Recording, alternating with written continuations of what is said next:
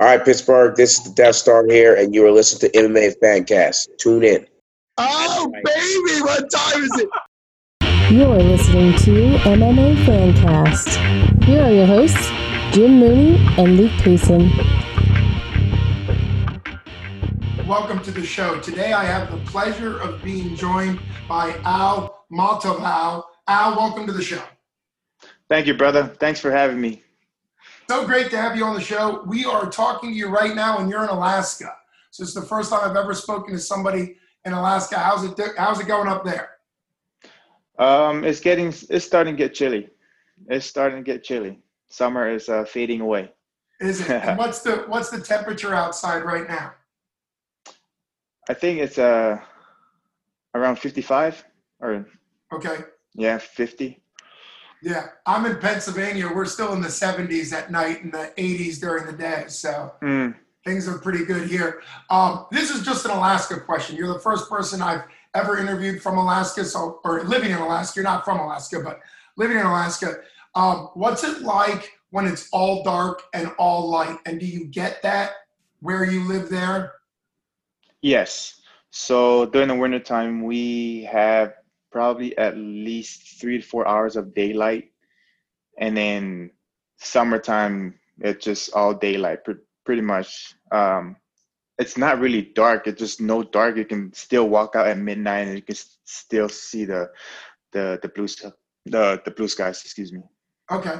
And for you as a fighter and a professional athlete, which one is better for you? Do you like it being dark more or light more as far as training and energy and those type of things?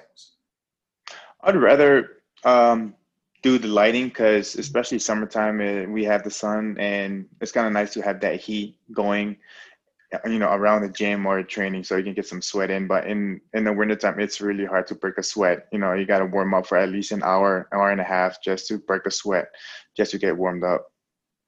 Now, speaking of that and related to training, is that something that you think is good? I mean, you're warming up for an hour and a half to break a sweat. Do you think that kind of adds to your training regimen in the wintertime? Yes, it does. It helps a lot though with getting my body warmed up because especially I hate training in the wintertime because it's always cold, man, and it's hard to at least try to warm up your feet because when you step on a mat, the mat is always cold. Okay. I've never heard anybody talk about warming up their feet before, so I guess that's an Alaska training must, So yeah. We're going to get back to you being in Alaska, but I know you were born and raised in America's Samoa, and you're Samoan. So talk about that. What was it like being raised there? And kind of, I'm assuming it's a lot warmer in America's Samoa than it is in Alaska. So what was the upbringing like in there for you? Man, the weather is nice. It's kind of like Pennsylvania. Okay. We're up in the 80s and the 90s every day, all day, but it's humid, so it kind of gives you a little kick to it. But growing up in Samoa it's really good because I've grown to be more respectful to where my parents have taught me. Mm. It's all about family and respect, and that's pretty much what I've grown up to be. Well, that's incredible. Just as a person, I bring this up a lot on this show because we interview a lot of fighters on their way to the UFC and after the UFC. And obviously, I think respect is a character to just have as a person. Who cares if you're a fighter or any other profession? Respect and love for your family is obviously values that will last you a lifetime and not just a fighting career. So that's hats off to your parents. Obviously, at some point you moved to Alaska. I know your first pro fight was in Alaska, and that was in 2015. So what took you to Alaska, and kind of what's that journey been like going to Alaska and being in Alaska now the last 5 years? It's been a crazy journey, man. I moved up here because, the economy back in American Samoa wasn't spiking up or doing any good. So my brother was already in Alaska, so he moved me up here just to help my parents out financially. So it was my main focus when I moved up here, get a job, help my family back in Samoa. And it was me and my brother just doing both of those things just to help out my family in Samoa. So then move up. My older brother moved up, and he went to the state. He moved up to the capital of Alaska, so he moved to Juneau. But the journey has been crazy, man. Like I moved up here and I had to get used to the American culture. Mm. And that was the one main thing that I was having a little bit of a problem with, is try to settle in with the American culture. It was kind of hard to the transition from the island to up here. Sure, from the islands up there. I guess one big thing is you were moving in with your brother, so that's nice that you're able to connect with family and have that bond, which is obviously much better than moving up. And it sounds like he really helped you out by having you come, but he was already in Alaska without the family support. So hats off to him, obviously. So you mentioned work-wise. What work did you first get in Alaska, and are you still bivocational, doing fighting and a job on the side, or how do you do that? Oh, my first job up here in Alaska, I work at Chuck E. Cheese. Okay. And when I moved up here, I didn't really know MMA that much. You know, I've been just, my main focus was my family, and then I saw an event on TV that they're doing boxing, and I was interested, and I was trying to do boxing. My brother's like, hey man, don't do that. You're not used to up here in Alaska yet, so I don't want you to do anything stupid. Don't go out. It's dangerous up here in Alaska. So and then I kept switching jobs, and I worked for the Coca-Cola Bottling of Alaska, and that's where I kind of start doing food job, full time, 40-hour a week, and train every day. So, and then I switched jobs, so I'm still working full-time job and full-time training.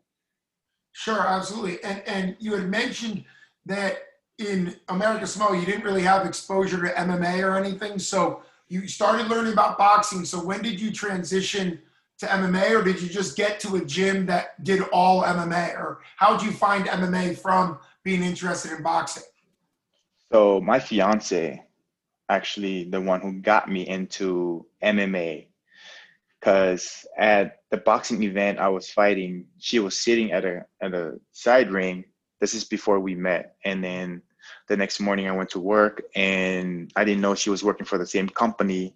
So, and then we met, she like introduced me to, she's like, hey, I do Muay Thai and I want you to come try it. I was like, sure, why not? So I've never kicked before in my life. I've never done kickboxing or throw any kind of kicks. So she picked me up. We went to her Muay Thai class, and she introduced me to the instructor, and the instructor was like, hey man, you got really powerful kicks. You should keep coming. I was like, sure. But then that's how I became to love MMA, because my coach was like, the instructor was like, hey man, you should come to MMA. I think you should try it out. It'll be fun. So then a couple weeks, I told him that I got to try this first, because I'm not used to Muay Thai yet. I got to try this first. So in the next couple weeks, I joined the MMA team, and that's where it all started. And that process, going from a background that didn't have a martial arts background, it sounds like, and you kind of built it all since you moved to Alaska, which hats off to you, putting all that work in. But once you were transitioning into MMA, what clicked with you the best, and what has been the most, I guess, challenging to learn?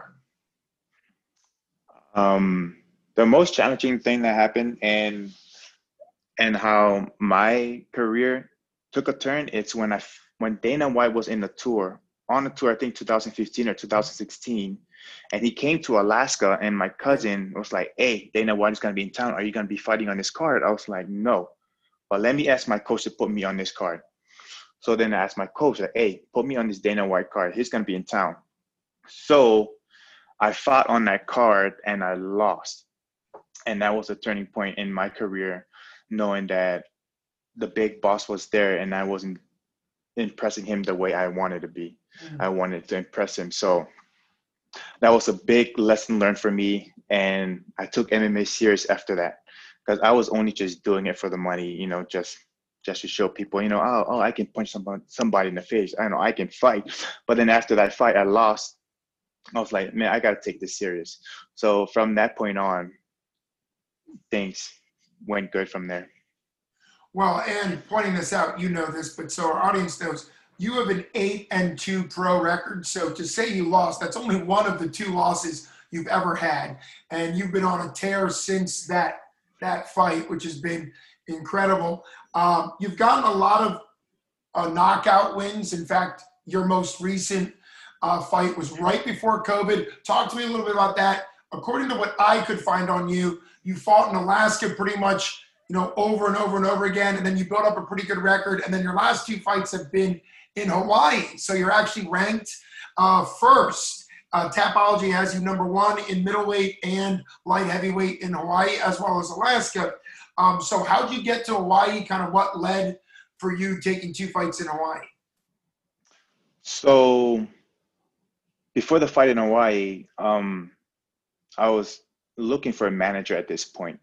I didn't have a manager, but then my coach was trying to get fights all over the world, like LFA, anywhere, like in Florida, like in Seattle, in California. So he was just like sending all these promotions my name. So, and then Hawaii got my name first, and then they offered me a fight, and then they offered me the title fight, and I was like, why not? Let's do it. So then we took the fight to Hawaii, but after that fight, I talked to a manager, and he said, hey, let's get one more fight before we talk. So then the second fight came up, and then it came pretty short. It was fun. It was a knockout, but it was also on my birthday, so it was a gift for me. But I wanted to show people what I can do.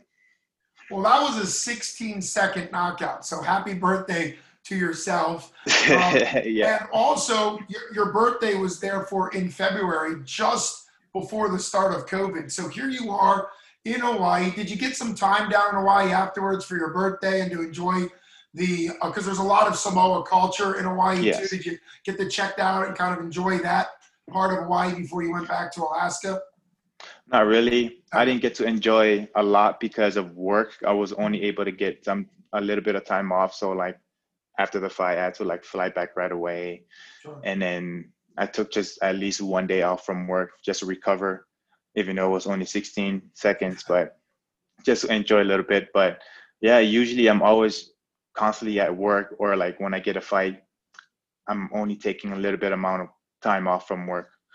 So I wasn't able to spend a little bit of time in Hawaii like I wanted to.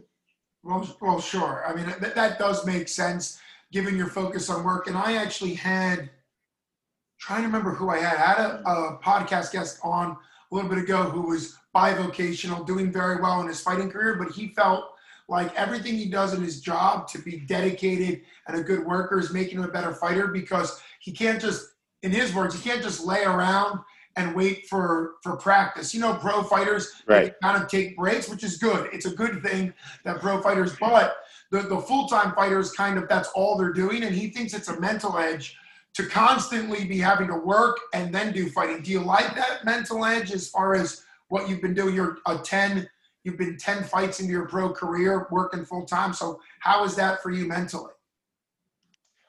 I separate my work from training, and I think that kind of helped me a lot mentally, because right when I clock off, I leave everything off my head from work. So I just go right into training, and I kind of enjoy doing that because I have 2 different, like sometimes I'll be at work and I'll be like thinking about fighting, and then I was like, I gotta stop doing this because this is not part of what I'm doing. So I gotta keep my focus work to work and fight to fight. So that's kind of the way I do it.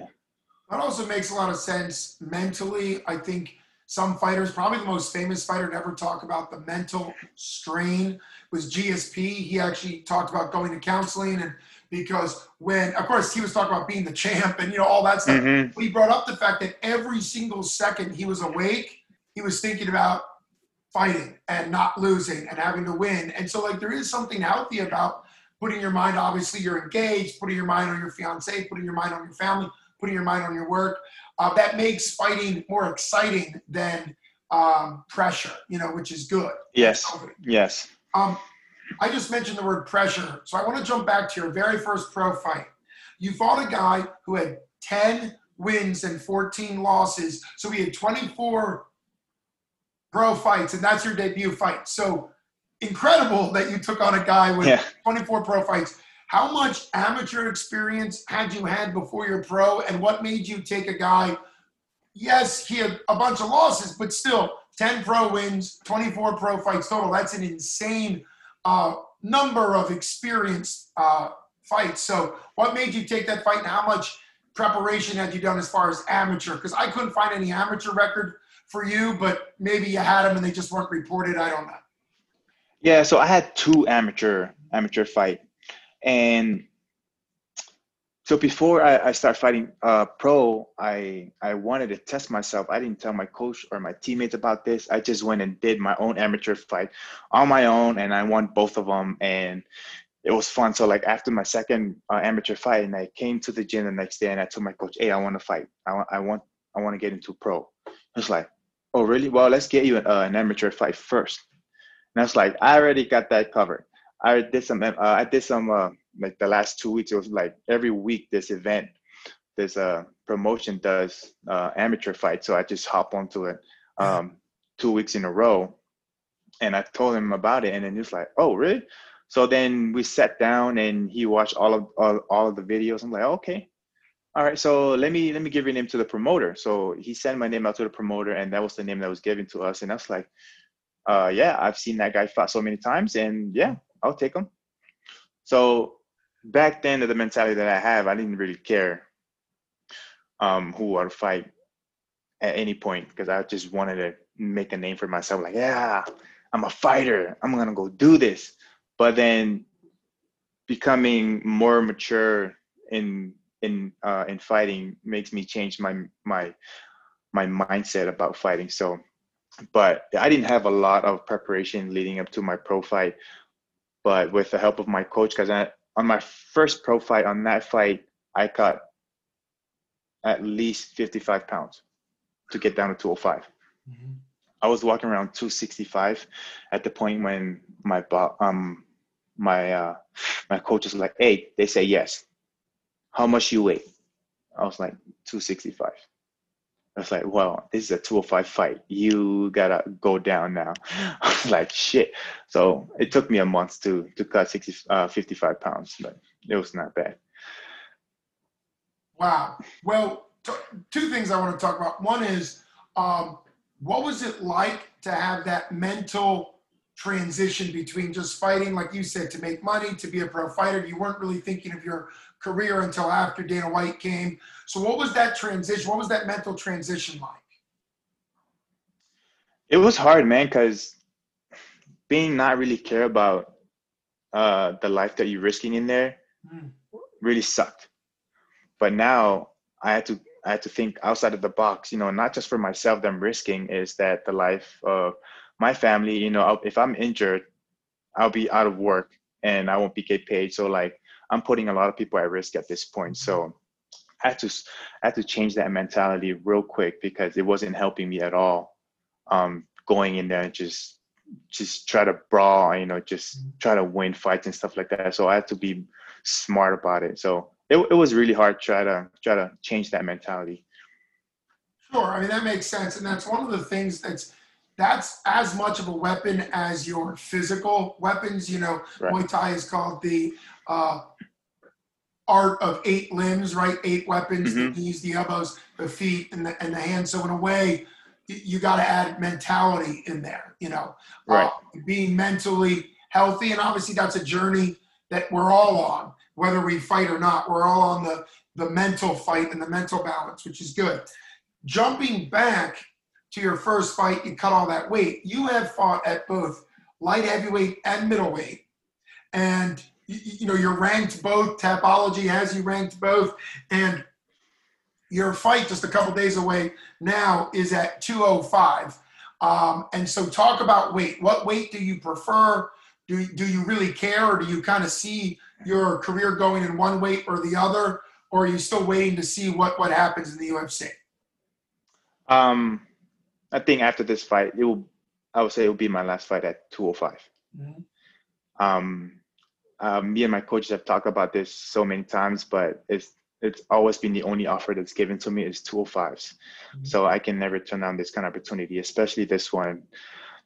Because when this opportunity came up, I asked for 85. It's like, well, is there an 85er? And then, nothing was given to me. So I was like, well, I'll just take the 205 then. But for future reference, I wanted at least go down to 85, do one more fight at 85, and then probably drop down to 70. Now, I saw that your height was listed as 5'8".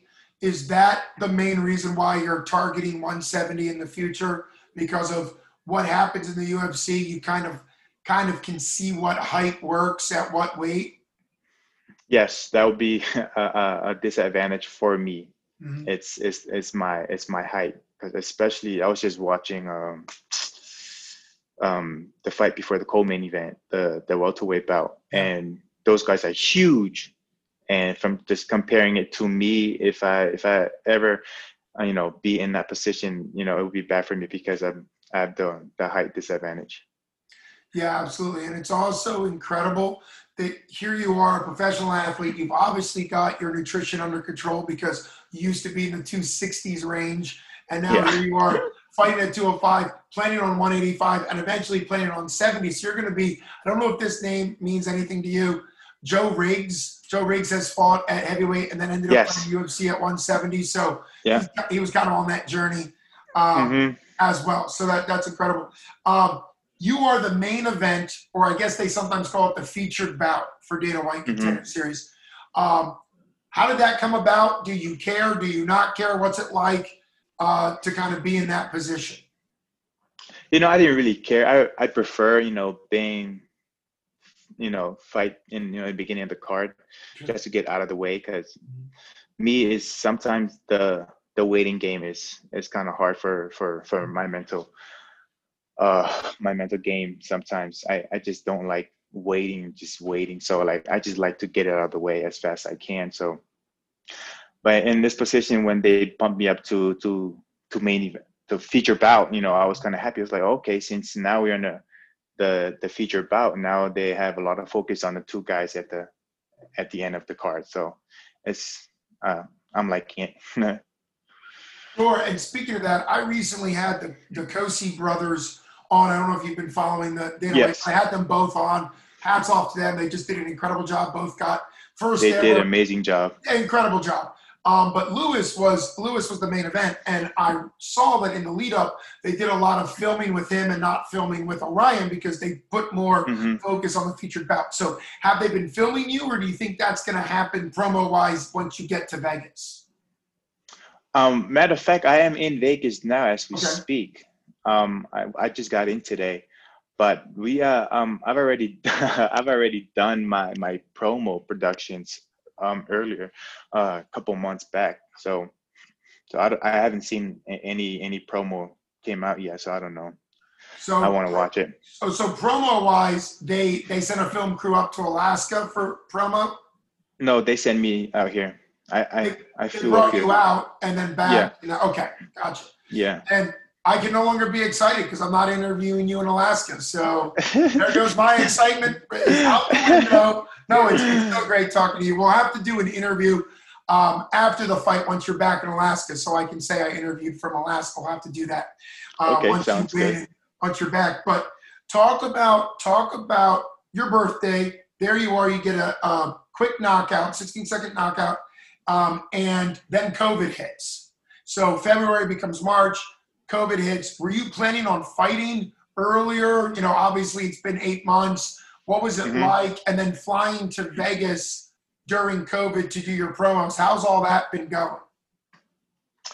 Yeah, so after that fight, I know I wasn't injured, but I wanted to get back in right away. Like another promotion in Hawaii had their card like in 3 weeks, and one of my teammates was on it, and I couldn't get the time off from work, but I wanted to hop on that card too, just to get another one in. But then right after that card on March, COVID hit.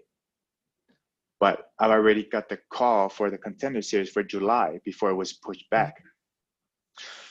So then COVID hit, and then from there, I was just trying to maintain training as much as I can, but mentally it was kind of hard to train alone.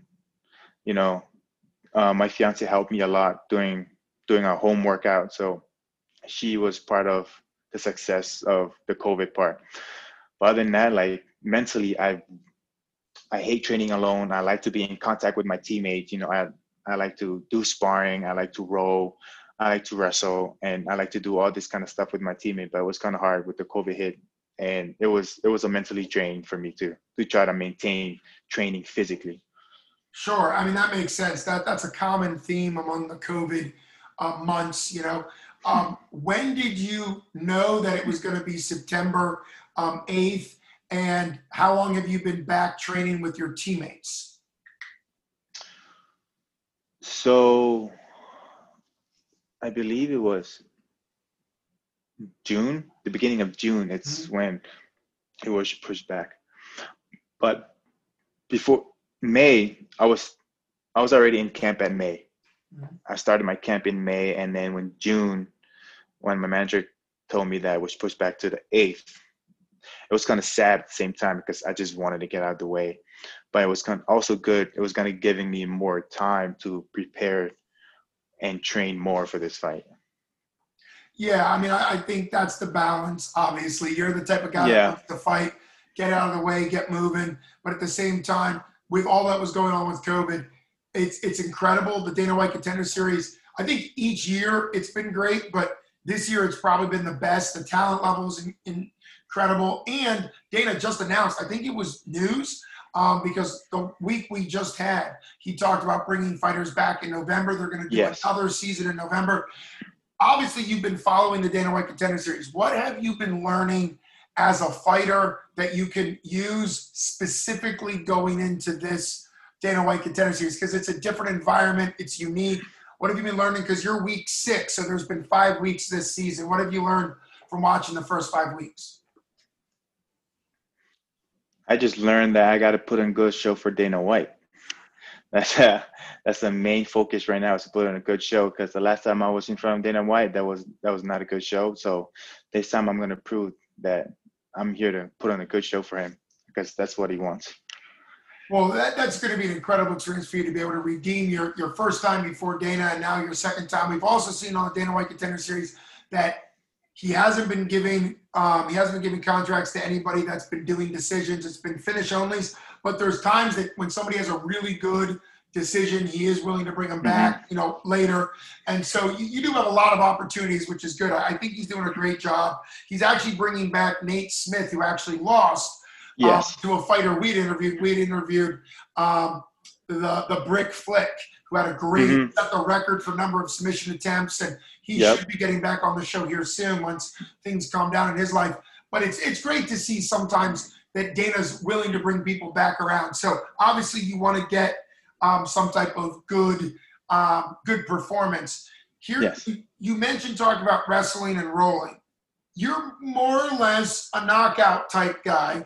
Do you feel like you like the wrestling and grappling and you'd want to get at some point a little bit more into the submission stuff, or is it just depends on what happens? Yeah, it really depends on what happened. I have a really good wrestling game and my ground game, but if it goes to the ground, I would love to go to the ground, man. But if it's standing, then it would be bad for somebody to stand in front of me, because I have really good stand up. So I prefer stand up, but wrestling, I love wrestling. Now, you just said it would be bad for somebody to stand in front of you, which is a great quote and very true, given your experience. You have an opponent. What do you know about him? What are you? You don't have to tell me all your game plan, of course, but what do you know about him? Do you do game planning? Does your coaches do the scouting? He's 3-0. He's undefeated. Clearly, at 3-0, he's made some impressive waves, because most people 3-0 aren't fighting in front of Dana on the Contender Series. So what do you kind of know about him, and what has it been like training for a guy that's obviously getting his shot as well? The only thing I know about this guy, man, he's such a really nice guy. Like, I've watched your guys' interview, he's such a really nice guy, well outspoken guy. I got a lot of respect for him as a fighter and as a human being. There's no other reason for you to be. You know what I mean? So, my coaches, yes, they do a lot of research on all my opponent, and we sit down. We go on a game plan and stuff like that. So, and we work on those game plan week after week after week. In the gym. So. Sure, Yeah. and that's a great mindset to have. Obviously, I think we should be past 25 plus years. I think more and more people are bringing up the fact that fighting is about respect. It's about business. It's about an opportunity. You're a competitor. You're an athlete. We still have, obviously, some people that make it unnecessarily vulgar or personal. What's it like headed into the UFC, kind of knowing that you get your win, you get your shot, you're in the UFC. What's it like knowing that there might be times where other opponents make everything personal? Have you thought about how you'd respond? I mean, this is down the road, but some people, that's their life. I'm thinking probably shouldn't, but I'm thinking of certain people that's all they do. Platinum Mike Perry is famous for that. Other guys. So what's it like knowing you're going to be around some guys that's their shtick, whether it's true or not, that's their mindset that they project to the media. So how would you respond to something like that? My emotion will show in the fight. So you can talk shit to me all you want. Just don't bring my family in there, because my family didn't do anything to you. So if you're gonna bring my family into this business, then it'll be a problem. So in a fight, I will destroy you because you're talking shit about my family. It's another great quote. I'm just giving tons of great quotes today. Well, it is good. I think more and more the generation that's coming up is, hey, this is a professional sport. And it's actually in many ways, because of Dana, because of COVID, some other sports are coming back now. But for many months, 5-6 months, it was the only sport. And I think that's really helped with their time on, obviously, the UFC Island, as well as them using the Apex. The Apex Center has kind of shown that, like, MMA is exciting. ESPN's been covering it, obviously, not only on ESPN Plus, but also on ESPN. What's it been like? You're in Vegas. Have you had a chance to tour or train either in the Apex or in the Performance Institute? No, I have not. And I don't think they'll give me an opportunity to do so, because they're only doing it it's only UFC fighters. Okay. Yeah. But soon I hope I'll get a chance to get in there and get some work in the PI. Well, that does make sense. I know that the PI, it's still fairly new, and they've been building one. They're building one in China, which might have been slowed down now with Corona.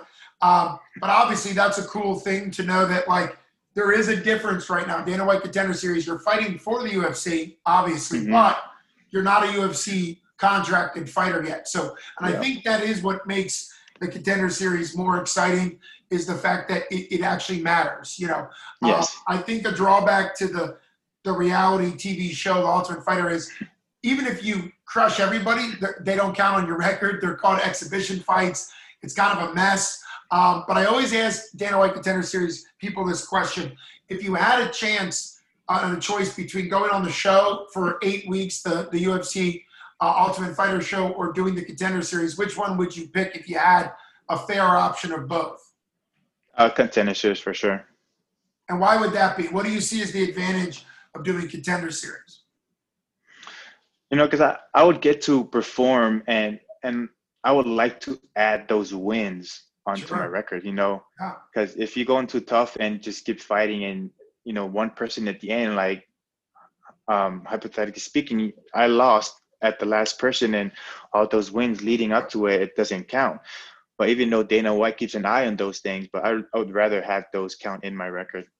Those wins. Absolutely. In my record. I mean, I think that makes business sense. Speaking of business sense, the Ultimate Fighter, because it's a reality TV show, they don't get paid in the way that fighters get paid. They get paid, I guess, more from being on the show or something like that. Yeah. And also something that comes up over and over again is you're training with your own team, your own teammates, your own coaches.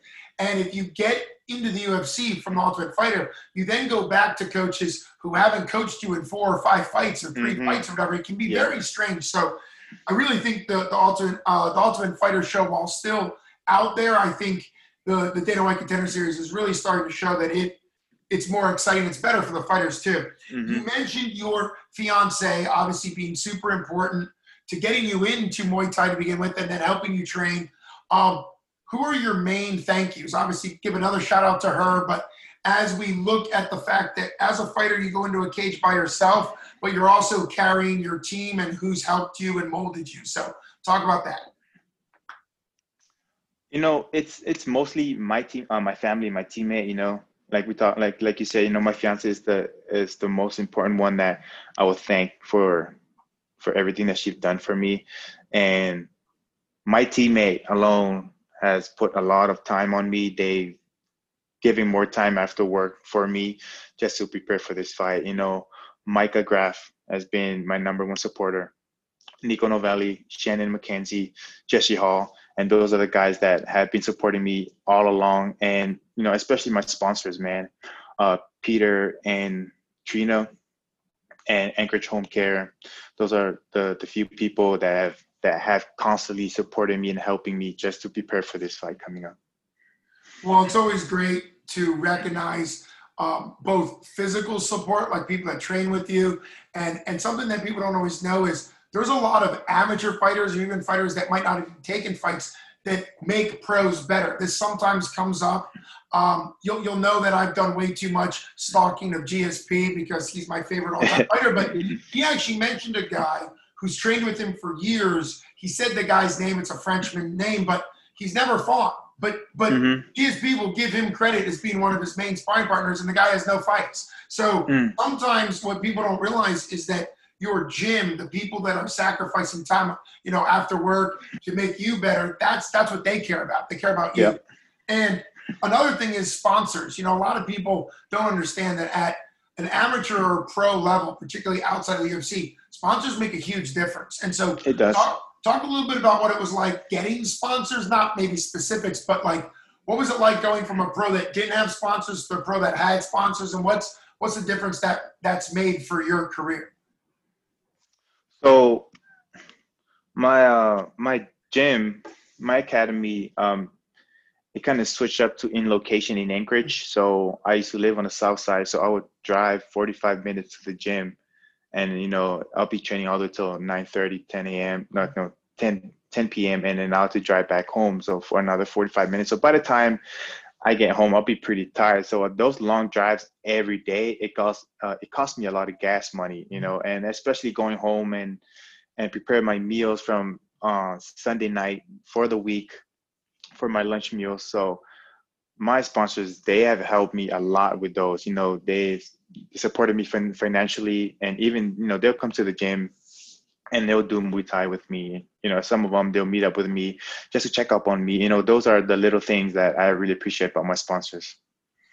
Well, you gave two really specific examples that a lot of people don't realize, that there's just logistical things that sponsors help with, stuff like meals, stuff like gas, training opportunities. So shout out to all the sponsors, particularly the sponsors that never make it to the point of sponsoring somebody in the UFC. You know, I'm based in Pittsburgh, Pennsylvania now. They have a bunch of great sponsors that just focus on local MMA, sponsoring local MMA. Obviously, Anchorage, they're sponsoring local Anchorage MMA. And Dana will occasionally admit that they need these other organizations that are never on the level of the UFC to make fighters that can then go to the UFC. And we've seen that over and over and over again. And so it's a beautiful thing. Let's get to predictions. Do you want to make a prediction? What do you want to say about the fight as we look to close up here? You're only a few days away. And talk about the weight cut, I guess, a little bit, because that's always a part of it. But here you are a couple days out. So what's predictions? How's the weight cut? And parting point to ponder, I guess. Let's talk about the weight cut first. Okay. I just ate a bowl of rice and chicken. And when I walked in here, and then they wanted to weigh me, and I guess I'm good, you know. So I didn't really have to, like my weight is good to the point where I can cut to 85 for Tuesday. Right. So I'm good on weight. But my prediction, man, I'm just gonna go in there and have fun, man. That's pretty much what I like to do. I like to have fun. I like to move a lot. You know, it's pretty much my style. I consider myself, that light heavyweight Frankie Edgar, or like the Samoan Frankie Edgar, because I move a lot. I do a lot of movement in all my fight. I haven't showcased any of those in some of my fight because apparently the last fight lasts 16 seconds, but the fight before that, not really so much because it was ended in the first round. But the fight before that, I was showcasing a little bit of my footwork and my head movement. But yeah, I just want to go in there and have fun, man. Stefan is a really nice guy and he's a good guy, so it's gonna be a good fight. Well, absolutely. What a great interview. Thanks so much for coming on. I wish you the best in your upcoming fight, and obviously great to learn more about you. We'd love to have you back on after you win and to talk about your fight and all those things. So thanks so much for coming on. Yeah, absolutely, brother. I really appreciate your time and thank you for having me on the show.